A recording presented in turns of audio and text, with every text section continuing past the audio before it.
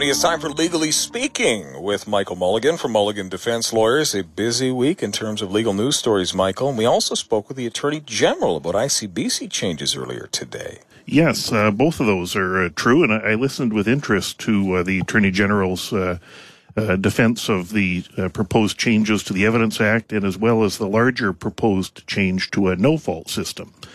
And one of the good questions I thought you asked of the Attorney General was, with respect to I think the essence of it was, given ICBC's reputation for, in some cases, not treating people fairly, what assurance could we have that under a no-fault system there could be an adequate review of their decisions? And the Attorney General's response was to say, well, we're proposing three things: an ombudsperson, a fairness officer, and then ultimately the idea that disputes could go to an organization called the Civil Resolution Tribunal. Yes.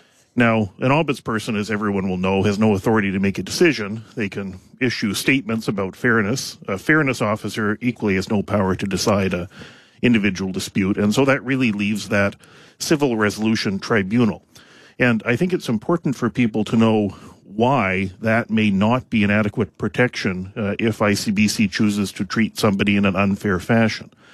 The fundamental problem is this. Currently, if you disagree with a position ICBC is taking, there is a genuinely independent avenue for review. It's going to court.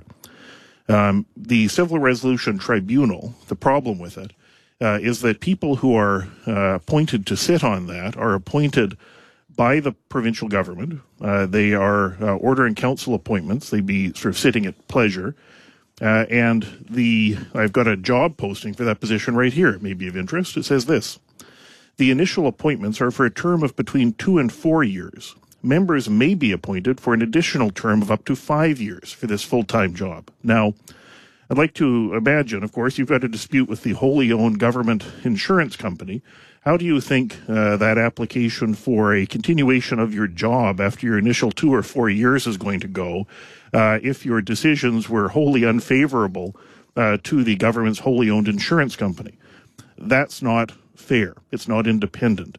That sort of a structure may be fine for sorting out what it was originally intended to be, which were things like very small claims disputes between private individuals, probably appropriate for that. Yes. And a proportionate use of resources for that sort of problem. But you should not have people who are looking to have their job renewed by one of the parties with whom you might be having a dispute. That's not fair, and that is, I think, at the heart of why the proposed change to no fault should be so worrisome to people. It would mean that you may be left without any meaningful independent review process. Your review may begin and end with a person who's hoping to keep their job, and that just isn't appropriate. One of the things I have noticed, just as an ordinary layperson examining public affairs, is that there is a judicial culture in Canada that fiercely and entirely justifiably will defend its independence from any improper incursions being made by governments for any reason. It's much less of a politicized culture than we see, say, in the United States of America, where state judges have to literally run for election and they will collect donations from counsel who may appear before them at one point in future. That's galling to me that can happen.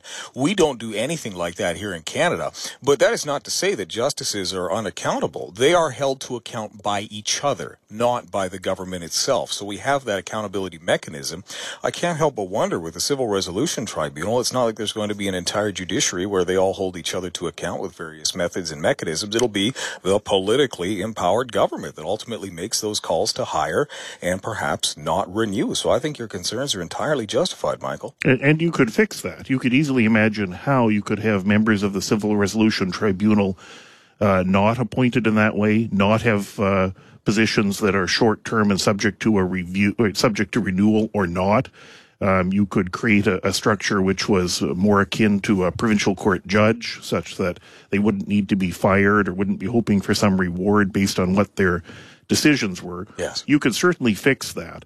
And so when there's this discussion about whether we should move to no fault or not, that is right at the heart of why it's so problematic. People, ICBC has a reputation. It's earned it over many years, and it is that reputation which produces so many cases going to court when they shouldn't, right? If the ICBC acted in a fair fashion and offered people what they would receive at the end of the day promptly, there would be no reason to be hiring counsel and going to trial. That happens because what's being offered is not the amount that should have been awarded. It's the only reason for it. And so with an organization that has that culture, allowing them to make decisions which are only reviewable by individuals who are beholden to the provincial government is not appropriate. Now, the decisions can be reviewed by a higher level of court, can they not? Or how does that work? Well, decisions may be reviewable on the basis of a judicial review to determine things like whether the decision was within the realm of reasonableness. Okay, but that's not a meaningful process. So it just should not be that you are subject to decision making by a government insurance company and your appeal mechanism is to a group of people who are hoping to have their jobs renewed by the government that owns the insurance company.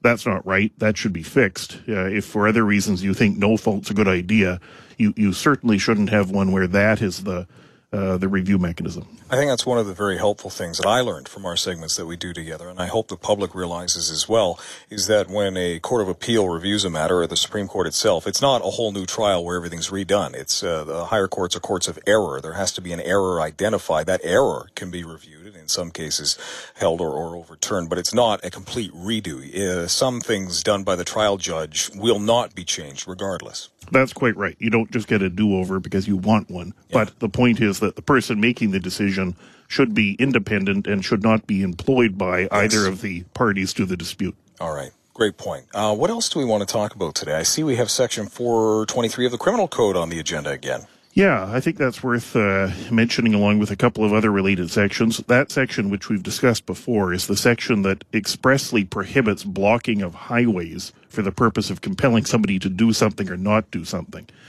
And the point there is that no injunction is required to enforce that. But the other elements of the criminal code that I think people should be aware of include the fact that it is a criminal offense to counsel somebody to commit an offense. And you can become a party to an offense if you're doing something to encourage or assist somebody in committing it. And so the point there is that if you're posting things, for example, online saying, I urge you to go out and block the highway to cause this or that to happen, that activity is in itself a criminal offense. Not the people captured by that are not simply the people who are out on the highway. But if you're involved in encouraging people to behave in that way, you also are committing a criminal offense. And the only thing preventing the police from choosing to arrest you as well is their exercise of discretion. And that exercise of discretion may wind up being exercised in a less patient fashion if this sort of behavior continues. Ordinarily, what factors are weighed when an officer exercises such discretion? I had that question on Open Lines earlier this week. I didn't feel well enough informed to give a good answer. Well, it's going to depend on the nature of the discretion being exercised. I mean, on any call the police are going to get, the individual officer is going to exercise some discretion in terms of how to proceed, right? If a constable gets called to a bar fight, for example, they're going to exercise discretion in terms of, well, what do I think happened here? Should the person be arrested?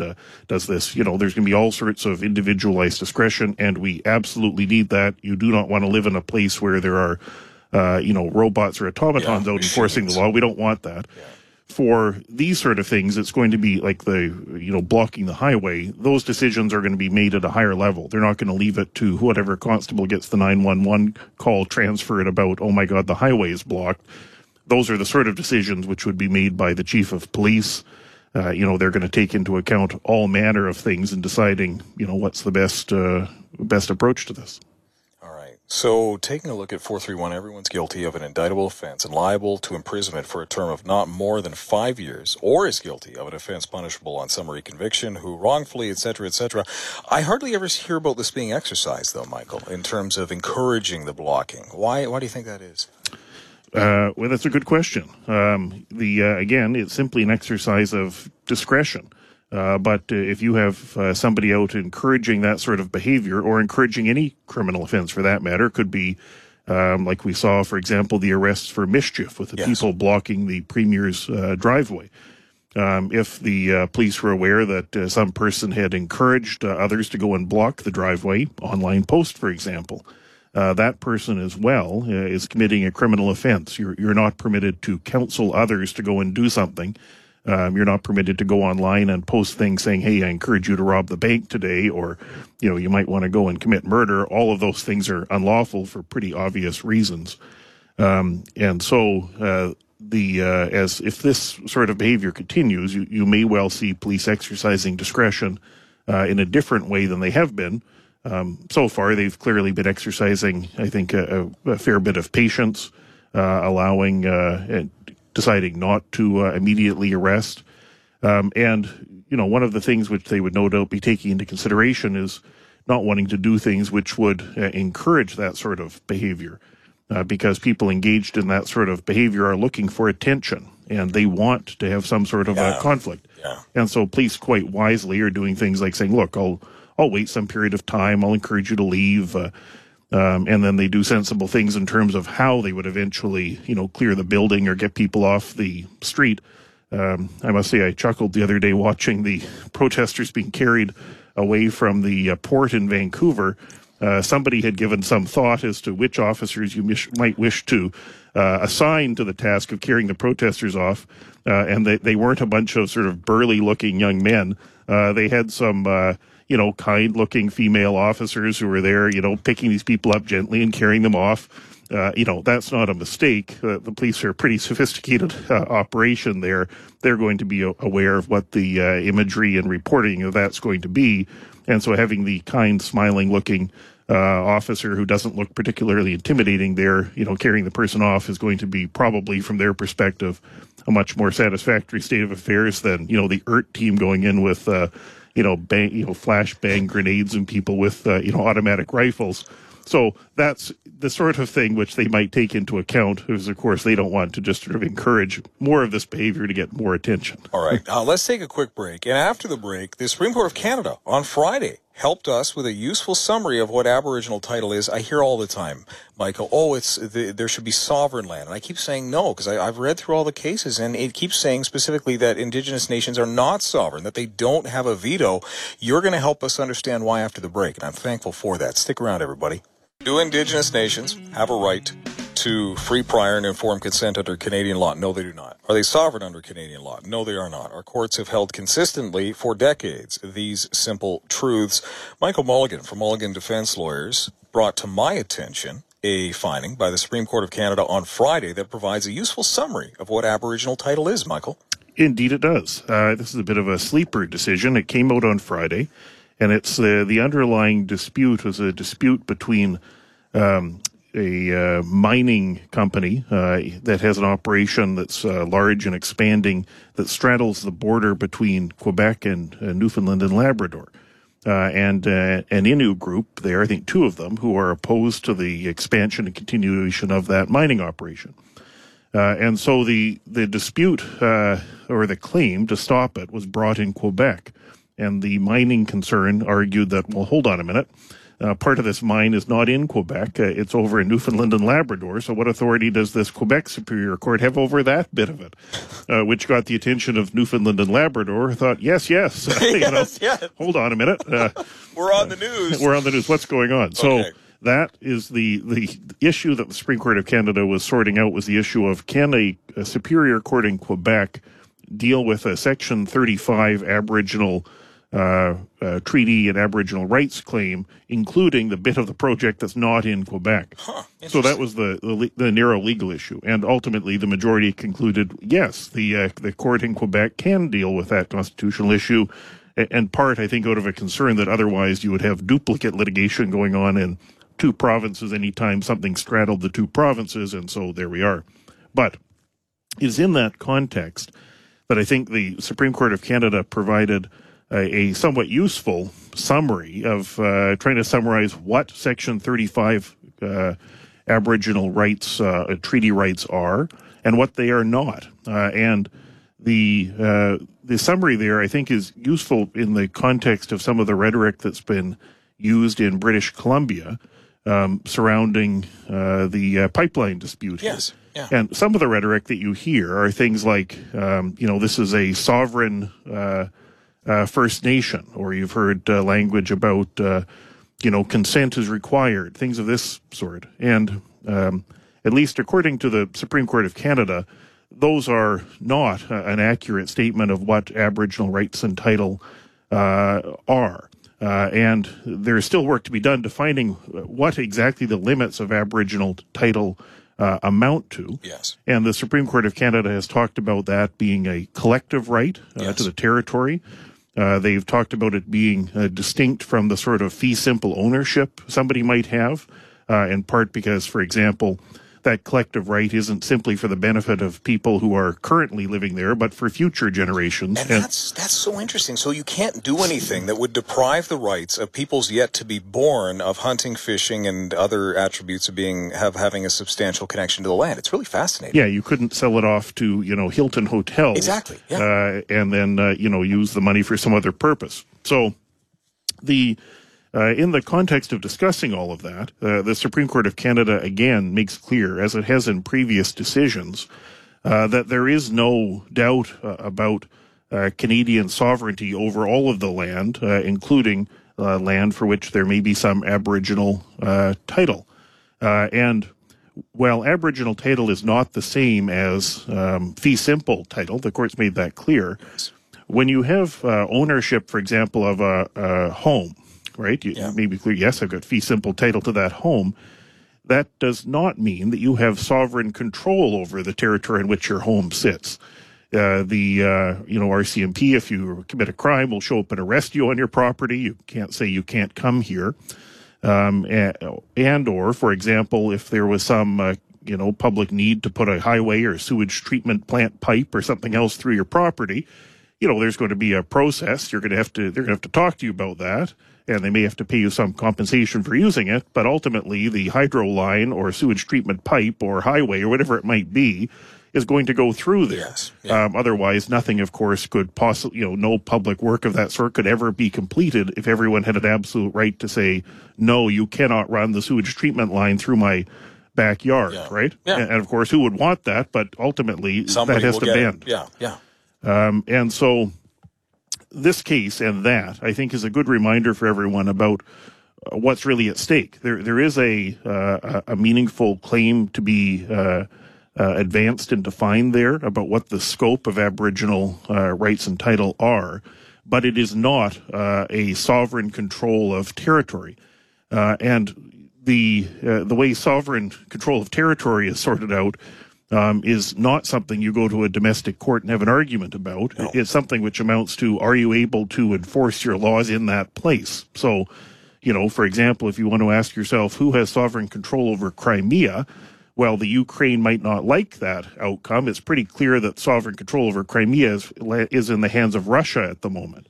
You can imagine what would happen if Canada tried to send the RCMP in to enforce some law in Washington state.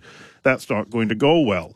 And that's how you sort out whether you've got sovereign control over something. It's not a matter of, hey, I wish to go to court and argue about that. It's not decided by the United Nations. It's decided by, do you have control over that territory? Do you or do you not? And it's like the Arctic. We're in the debate right now over whether Canada can assert meaningful sovereignty over the Arctic because we may not have the ability to enforce our laws there because we lack the armed forces needed to do so. Correct. And you don't go to the Supreme Court and ask for control over the Arctic. Control over the Arctic is, do you have control over the Arctic? And it's about that. And from a Canadian legal perspective, it's again crystal clear, and the Supreme Court of Canada references this. It's Section 109 of the Constitution Act 1867 that vests in the province ownership of and control over all lands, mines, minerals, resources, royalties, and so forth. Yeah. And so, as a matter of Canadian law, it is very clear that the province of British Columbia has sovereign control over all of the territory of British Columbia, including any territory where there might be some Aboriginal title established and protected by Section 35 of the Constitution.